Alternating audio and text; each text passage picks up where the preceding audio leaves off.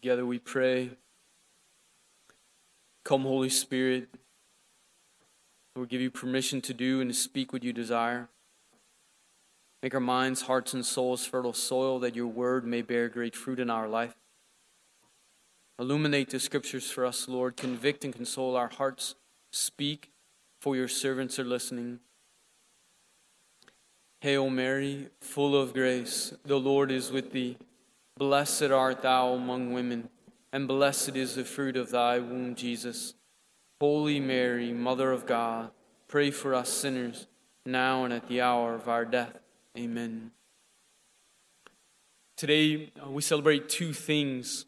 One, in the Universal Church today is Priesthood Sunday, a Sunday we're praying for, remembering, have on our minds and hearts the sacrament of holy orders, particularly the priesthood. And secondly, we're celebrating the anniversary of the dedication of this new church for Christ the King, right? Some 20-something years ago. And interestingly enough, we need a new air conditioner and a new roof. So, and this anniversary, so we're celebrating this.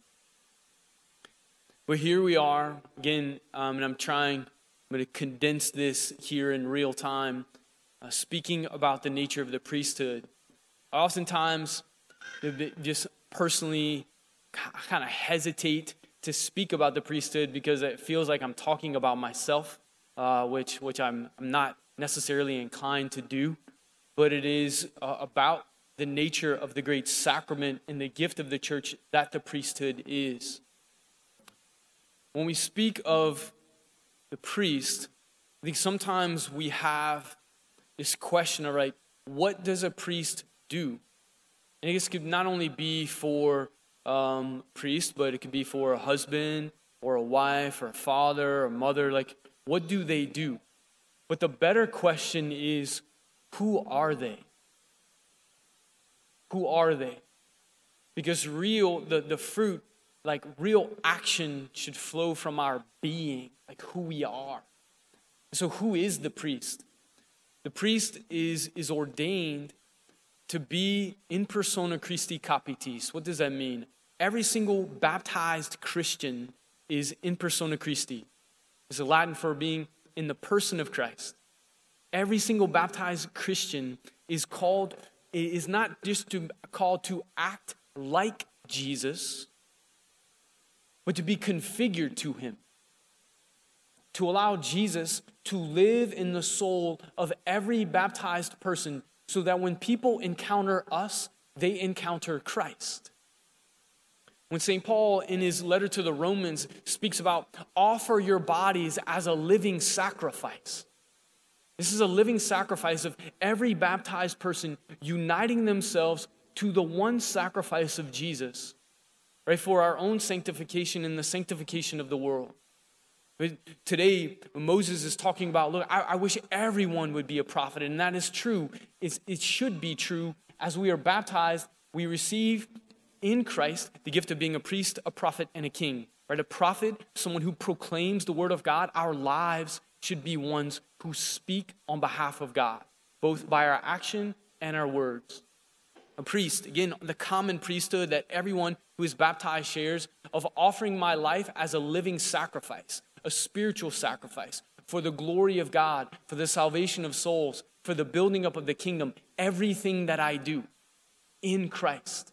St. James says, whether you eat or drink, whether you speak or not, do it all in Christ. And when we do it in Christ, it is sanctifying. It sanctifies the world. All of us share that. The particularity of the ministerial priesthood is that those who have been ordained, myself, others, receive a particular configuration of our souls in Christ the high priest. In the old covenant, the high priest was the only one who could enter into the Holy of Holies and offer the sacrifice for atonement for the sins of Israel. And so Jesus is the one who comes as the true and real high priest who offers not, right, the blood of bulls and lambs, but his own blood. His own blood. And in this, the letter to the Hebrews says that Jesus offered the sacrifice of himself once for all. So there's no more. We don't come here on Sundays and slaughter lambs and bulls because there's no more need. There's no more need. Christ has offered himself as the Lamb of God for our salvation.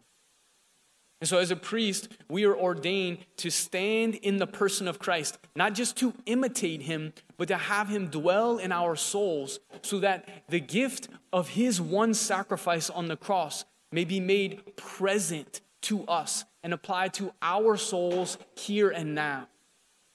That when we celebrate the Holy Mass, we're not just remembering, it's not just a symbol, but Christ is coming and we are tapping in to his one self-offering to the Father. That the bread and wine that is brought forth, it doesn't just remain a symbol of Jesus' body, blood, soul, and divinity, but through the grace of the Holy Spirit coming through the ordained priesthood, that it becomes the body, blood, soul, and divinity of Jesus Christ.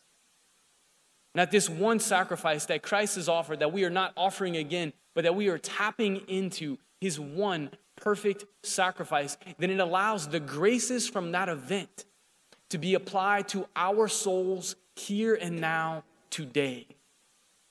Now, when someone steps in the confessional and the priest offers the words of absolution, it is not the priest who is forgiving sin. It is Jesus. The priest is merely allowing himself to be used by Christ to forgive sins. An amazing gift. An amazing sacrament. And we might ask ourselves, why? Why would God do this? And that's a question, why do we need the sacraments at all? Like, God didn't need to give us the sacraments. But it is fitting that he has. Why is it fitting that he has? Because the sacraments speak to us in a human language. If you think of it, all human language is sign language. Right? Even the words that we're using right now, this is just noise. It's just noise that we have associated with certain words, and those words associated with a certain meaning.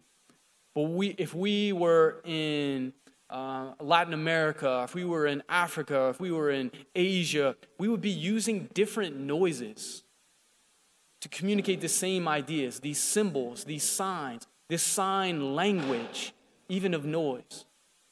And so the Lord takes this natural human way that we speak through symbols, but he puts a supernatural grace on it. So that, think of baptism. Water symbolizes cleansing and healing and life. And so when we're baptized, he takes that water and he applies a supernatural grace to it so that there is a real cleansing of sin and a real giving of divine life in the soul. So here, again, with the Eucharist, with the priesthood, it is not just symbolic, but is a tangible human way of God communicating his grace to and for us. That the priest stands as a mediator, offering this sacrifice. It is Christ who celebrates the Mass. That's why when the priest celebrates Mass, he doesn't say, this is Jesus' body, or this is Jesus' blood.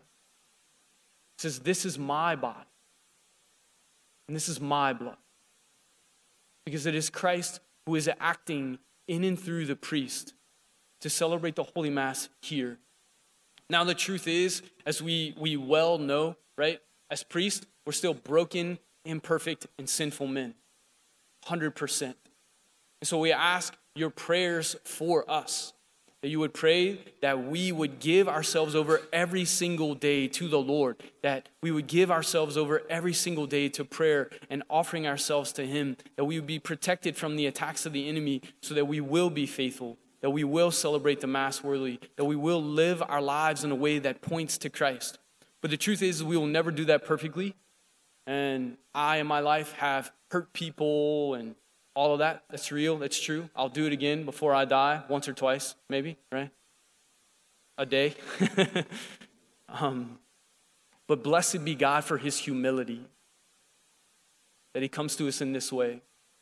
And so for those who are there who may be feeling a tug and a call to the priesthood, it is an invitation not just to do things for the Lord, not just to do things for people, but it is an invitation to be in relationship with Jesus and his people as a priest. Someone asked me recently, they're like, gosh, like, priesthood seems kind of hard. Like, why would you do that? Why would you do that? And the answer is very, very simple.